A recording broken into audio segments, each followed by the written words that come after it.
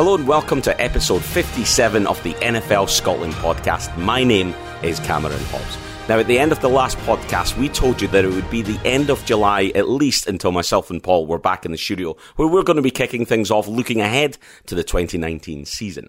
But until then, we're always going to be looking out for little bits of content that we think will be useful with, of course, that Scottish slant on things. So, with that in mind, we were delighted to be joined by Martin Geisler of BBC Scotland's The Nine. Of course, Martin used to cover the Scottish Claymores way back in the day for STV. We caught up with him to look back on some of those fond Claymore memories. So delighted to be joined now by presenter from The Nine, former Claymores TV highlight presenter as well, Martin Geisler. Good afternoon, Martin. Afternoon, how are you? I'm very well. Thank you for joining us. So we're going to touch on the Claymores, but before we get into that, first of all, we always like to ask our new guests kind of what got them into the NFL. So what was it for you that drew your eye and what keeps you watching from time to time? Well, the Claymores got me in, really, and it was a professional introduction rather than anything else. I'd had a kind of passing interest, like a lot of people had, when Channel 4 were showing the game. I guess that's what everybody says to you. And I wasn't obsessive about it. I was aware other kids at school were far more obsessive, but my parents had some friends I remember around for dinner once who were over from Atlanta, and they brought me an Atlanta Falcons sweatshirt. And I kind of wore that with pride. And I had a Nelly Raiders top as well, way back in the day when that was vaguely fashionable. So I'd had half an eye on it, but it was the fashion rather than the sport. Anyway, fast forward about, 10 years from that. And I was sitting in the office. I was working for Scotland Today at the time. And in the summer when Jim Delahunt was the main sports presenter back then, and he was off on holiday, so I'd go and fill in and present the sport for a month. And the boss came through and said, look, we do this American football highlights program. And I said, well, vaguely. And he said, well, the presenter's just left and we need somebody to present it. Do you want to do it? And I said, look, I don't really know anything about the game. I'm going to get caught out. This is not this is a game this is presumably a program that's going to be watched by purists and obsessives because it's quite a niche sport at the moment. Bluffers will be caught out. And he said, no, don't worry about it. You can go over to their training camp in Georgia in the States for a couple of weeks and learn all about it. And I said, now you're talking. And then he said, and listen, besides, it's only a highlights program every second weekend at Murrayfield, and it's just the links to the game. And then every other weekend, you're in, Barcelona, Amsterdam, Dusseldorf, Frankfurt. Stop. Where do I sign? So about 3 weeks later, I found myself in Carrollton, a little town in the backwoods of Georgia, in a little motel where the Claymores were based, sitting on the back pitches, watching them train in the high school for about a fortnight, and getting to know about the team and the players, and most importantly, the sport. And I just kind of, somebody, I got that old description from somebody out there of, chess with violence, and I'd heard that before, and I was kind of interested in that. And they said, well, and then they just talked me through how a playbook works, and everybody on the field, when they call, let's call ice 11. Every single man on the field knows exactly what they have to do. The wide receiver knows 10 steps forward, 3 paces to the right, up, turn, look. And that kind of balletic almost choreography absolutely fascinated me. And it transformed the way I watched the game. So wherever I went with them, I went from being a guy who quite fancied a bit of a laugh and a bit of travel and getting facing the telly to actually having a fairly decent knowledge of the game. And I was very lucky because I could hang out with the players, talk to them after training, and watch from the press box with guys who very quickly became my friends, who were encyclopedic about the sport. And what a privilege to learn in that kind of an environment. It was great. Absolutely. And I think for people like me, certainly I absolutely still associate you with the Scottish Claymores, and like so many people, getting into it. I haven't done anything else really in the last 20 years. Yeah, you're right. Thanks for that. But that's where it all began, and I remember you doing the coverage, and like you, I was learning the game for the first time really myself as well. I'd seen the flashy stuff on Channel 4, didn't have a clue, but actually going along to the game allowed you to do so much more. So there was lots of people in Scotland went on that same journey with you. How did you find the sort of the feedback and knowledge around what you were doing, and how much did you enjoy the whole experience of following them? I found it quite intimidating, to be honest, because I felt like a bluffer. I still, I've got this kind of bluffer's attitude all the way through life. I still think I'm bluffing it as a news reporter. I've been doing it 20 years, and I've kind of, been all around the world doing it. So, but, kind of tough it out. But I did feel like I didn't really deserve to be there, and I was acutely aware of the fact that others would have killed for that job, and I felt a bit of a fraud having it because I didn't have this deep passion for the sport. But that's not a bad feeling to have sometimes in your life, because you get a respect for the job then. If you feel you're not worthy of it, you respect the position more, and there's no arrogance about it, and you work a bit harder. And there was a great team around me, and the Claymores fans were such a friendly bunch, and they were obsessive. So, you'd go to the backfields before a game and hang out, and everybody wanted to chat, and it was, there was no hierarchical thing like you get in football in Scotland, and there was no animosity, and there was no our team's bigger than your team, and there was no particular superiority. I was fairly early on caught out as a bluffer by people who I spoke to in the backfields, but they didn't care. They were just a good bunch, out to have a good time and follow the same team. If you were watching the Claymores, you had something in common. That was a big band of brothers thing. That was enough for everybody there. It was really happy times, really happy times. Yeah, and a lot of that's carried through. You still see people very passionate about the Claymores. There's still a big community online of people who look back at the glory times. You see things coming up on eBay, they get snapped up quickly. People in Scotland are really passionate about that team.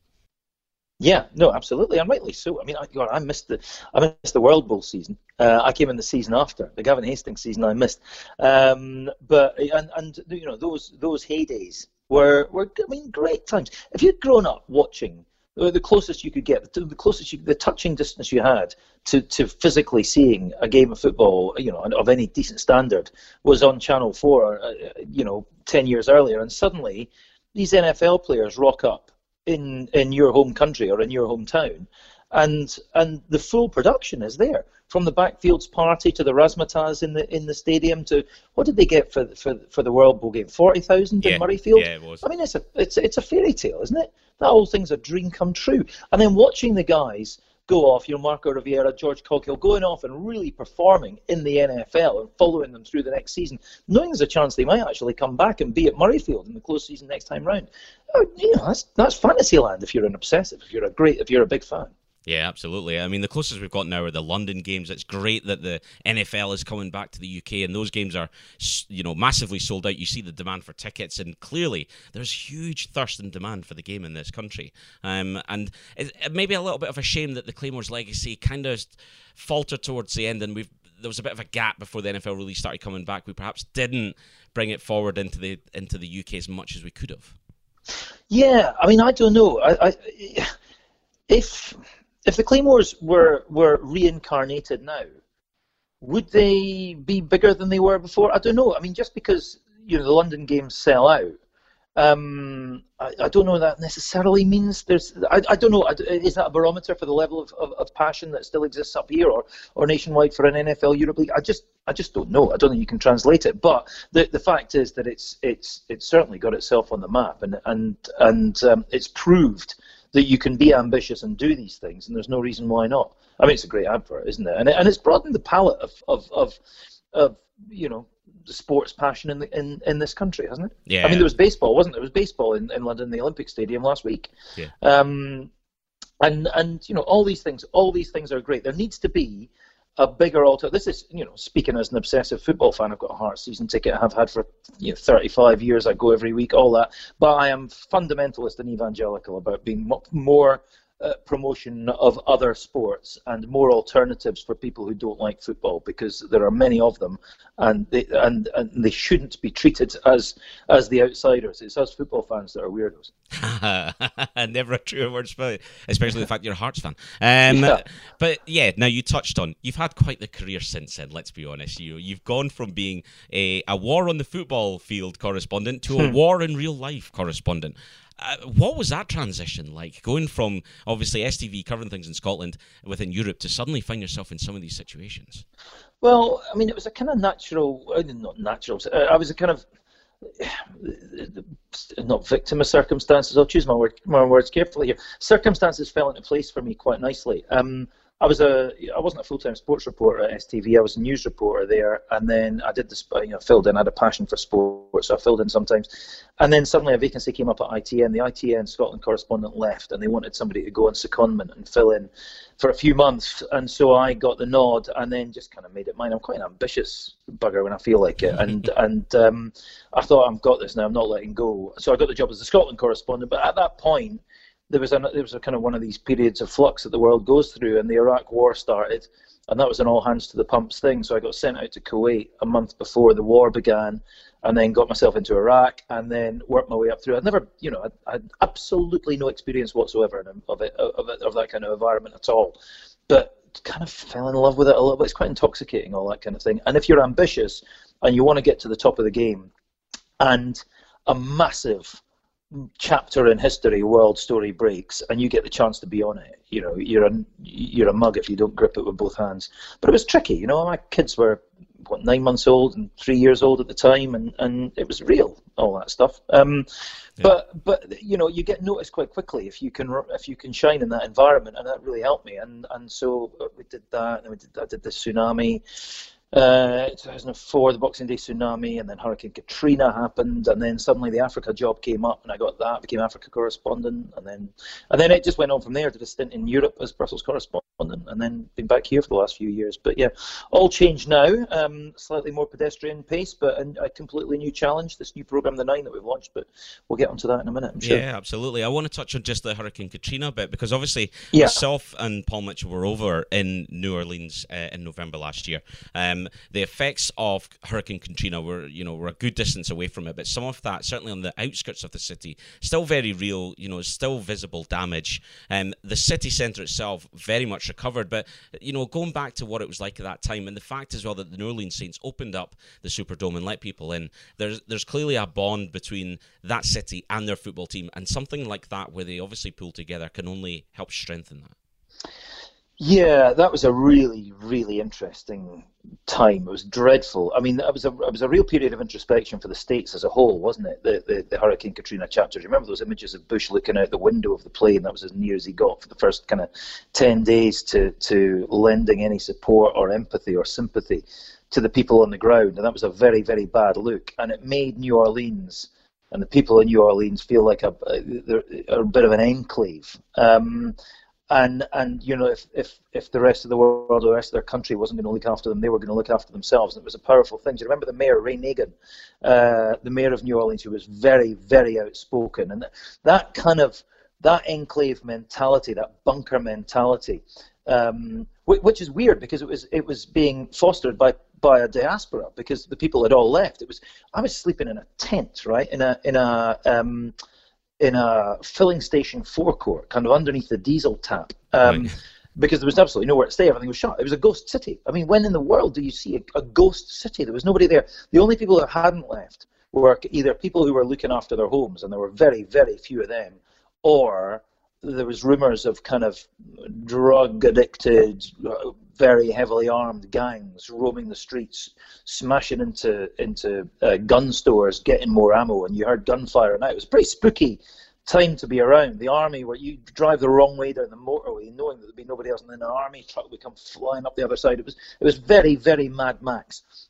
But the diaspora were on the outside looking in, and some of the people who had stayed, as you say, the Superdome, the Saints opened the Superdome, and they went in there. Now, it would be wrong to paint that as a kind of fairy tale and a very happy story, because some of what went on inside the Superdome was pretty bleak. And if anybody's ever been in a confined space where people are forced to live, which doesn't have the infrastructure to cope with that, it's pretty grim. I was out in the States 18 months ago or 2 years ago covering Hurricane Irma, and I spent 4 days in a high school which should have decent infrastructure, and after the first 36 hours the toilets get blocked up, and then people get grumpy and everybody gets irritable, and it becomes pretty unpleasant pretty quickly. And that's exactly what it was like inside the Superdome. But goodness knows what those people would have done without the Saints opening it up.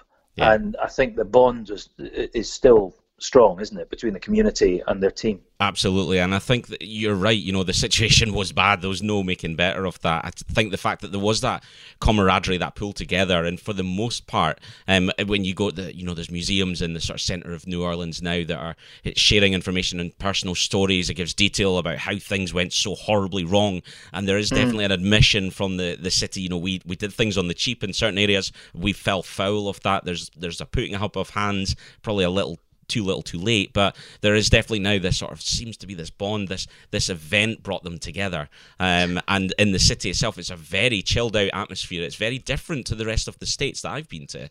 A different type of atmosphere and genuinely a very friendly city. But a great place to be, obviously with the Superdome being so central in the city centre as well. It is a natural beacon in the centre that people would be drawn to. It was cover. It was damaged itself. They've obviously spent some money doing it up, and I think they're proud of the fact that, even in that darkest of time, they've found a way to pull together. Yeah, no, absolutely. I mean, you're right about the atmosphere within New Orleans. They're very proud of it. They've got a reputation, obviously, for being the city of jazz and Mardi Gras and all that, and the place to go and have a good time. And that's a decent reputation to have. If your home's going to be known for anything, being a kind of good time, boozy, bluesy, jazzy music place where people have fun isn't. That's not bad. That's not a bad characteristic to be known for. But yeah, there was certainly my memories. I have to say I haven't been back to New Orleans since. My memories of New Orleans was a city that felt completely betrayed, and Nagin was pushing this narrative that it had been forgotten by a Republican president because the people who were suffering here were black Democrat voters, and the narrative that was being pumped was they didn't really matter because they weren't going to get them back into power. Now you can make what you like of that accusation. Yeah. It may or may not have been true. It may have been true in part, but who knows? But it was a pretty profound message to send, especially when it took so long for Bush to land there. Yeah. Now, obviously, you touched on the fact that you're back in Scotland, more pedestrian, as you put it, but having to present live every night is no easy thing to do, and that's exactly what you're doing on the 9. How have things been going with the show and with the new BBC Scotland channel? Good, yeah, really good. As you say, it's a completely new shtick for me. This presenting lark. I'd got used to being a reporter. I'd done it for almost 30 years, and trotting around with a notepad and jotting stuff down, writing a script, sitting in an edit, and banging it out 2-3 minutes a night. This is a completely new challenge, totally out of my comfort zone. And I'm having great fun. It's quite good to get a bit of a buzz, bit of adrenaline back. I missed the travel a wee bit, but then I was doing far too much of it. When you're doing kind of 200 nights in hotel rooms every year, it takes its toll. So it's good to be home, and this is a great project to be involved in. The launch of any new news program. I mean, to be involved in the launch of a news program is a rarity these days. I mean, I think 5 News probably started 20 years ago. Sky News 30 years ago. It doesn't come around often. And I came in about 6 months before the start, so we got a chance to shape this thing and decide what we wanted it to look like and how we wanted it to sound and feel. And it's a slow burn. There's been quite a lot in the press about building an audience. Our audience figures are actually what everybody told us they would be and what we expected them to be on average at the moment. There are people who latch on to the nights we do less well than we'd expected. They certainly don't report as eagerly on the many nights where we do far better than expected. But anybody who thinks that coming in and going from 0 to 100 miles an hour with an audience on a channel that didn't exist 4 months ago either doesn't know the industry or doesn't want you to succeed. It's a slow burn. Judges on an audience after a couple of years when people know where we are and get used to watching it. The thing for me, right, is that the reviews and the reception that we've had from the people who are watching has been almost astonishingly positive. I mean, I'd have settled, especially in this polarized country we live in at the moment, 50-50 would have been a decent level of feedback. We're getting, I guess, 80-85% positive feedback, which is really rewarding. So, build it and they will come and all that, as was it Kevin Costner said. Yeah. And that's the philosophy here. We're just keeping on, trying to get better every day, and people are enjoying what we're watching. Having an hour every night so you can do decent-sized films and get under the skin of things and give a bit of context and analysis off the back of a news report is great. It's there's a big space in the market for what we're doing, I think, and more, as time goes on, more and more people will come and find us and hopefully enjoy what we're putting out every night. But it's great fun. Love it. No, absolutely. It's been great watching it. There's been some really fascinating stuff on there. It's a lovely look at humanity as well. It's a lovely side of Scotland to be shown. You don't shy away from the more difficult conversations either. Obviously, your experience is going to be perfect for that. I think it's been great every single time I've tuned in and watched it. And I'll be making a pitch to you off air, of course, how we get some of the Scottish guys that are over in the UK onto this show. Obviously, we've got Jamie Gillan, who's at the Browns. We've got David Ojabo, who's just gone to Michigan College. We've got Cameron Craig, who's gone and played the indoor arena. So I'll be making that pitch off air, Martin, so get ready for that one. Well, but I mean, seriously, don't just say that, do it. We're all up for that. That's exactly what we're about. We're all about that. We watch our sports bulletin every night. It's not just Scottish. Although we feature on the Scottish, we're and it's certainly not just football. In fact, we do football when we have to, and we enjoy doing everything else more. So, we're right up for that. So stand by. Brilliant. Right, last 2 questions that I normally do at the beginning, but we're going to keep to the end. One, we never asked you what team you would root for in the NFL. Well, I had a bit of a bonding experience with my boy. We were over in the States 3 years ago on a family holiday, 3-4 years ago. We were in New York for a week, and I took him along to see the Jets. Primarily because they were the team that were playing at home that week. And they got thumped by the Bills, 42-22, I think. I remember. But it was a proper doing. It was a proper doing. But in the third quarter, Michael Vick came on. Yeah. And I got a text from my mate who's a big Jets fan. He said, things will shake up now. Vic's coming on, and my son said, "What is it about him?" I said, "Google him. He's not a good man." But anyway, he came on and turned the game. But it was good. I also think they're kind of up and down team and sort of blow hot and cold. And when they do well, their fans love it and they really get behind them. And then the rest of the time they kind of harumph. And there's something that feels homely as a Hearts supporter about that. About following a team in green. That kind of performance. Well, yeah, but you can be colourblind sometimes, can't you? You can be colourblind when you want to be. Absolutely. I'd rather do that than the team in red, white, and blue on the other Saturday. No, I'm not giving. No, actually, no. I'm fastidiously neutral when it comes to Scottish football. Yeah. No, I'm a Hearts supporter. Right. Last question then before we let you go. We always ask this of everyone. If you were to have played the game yourself, what position would you like to have played? I'd be lying if I said anything other than a wide receiver. Okay, that's good. I watched, Scott Cooper became quite a good mate when we were covering the Claymores, and I was really quite fond of Alan de Graffenried, remember him? Yep. Went over and played with the 49ers after a season with the Claymores, and I just used to sit and watch them in training and just think that's just a cool position. Yeah. Probably because actually, as anybody I played Sunday League football in Edinburgh for 20 years, as anybody who watched me will know, I'm a bit of a kind of white boots, fancy pants merchant, but scared of getting hit. So, so as long as you could outrun them, you'd be fine. Yeah, Big Jesse. I'm not fast enough, but that's where I'd like to have been played. Big Jesse, who likes the big moments. Catching a Hail Mary to win the game, that would be what I was all about, but running away from the big boys in case they hurt me. Brilliant. Well, it's kept you safe thus far, Martin. Don't change it. Brilliant. Good to speak to you, Cameron. Yeah, thanks for coming on, and hopefully we'll speak to you again soon.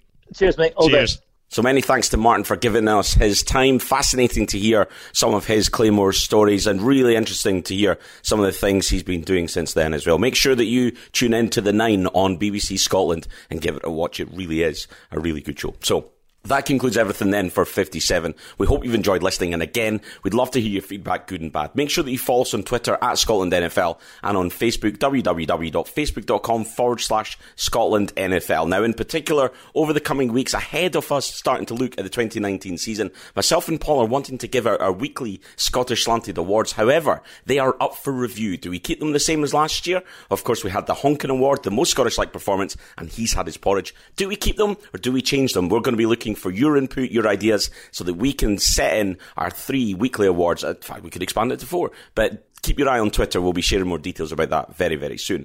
Please do keep sharing and chatting about the podcast. We'll continue to see the numbers grow, and keep sharing it with all your NFL friends. Thanks again to Martin for joining us. We'll be back again very soon. We might try and see if we can get something before myself and Paul are back at the end of July. But until then, bye for now.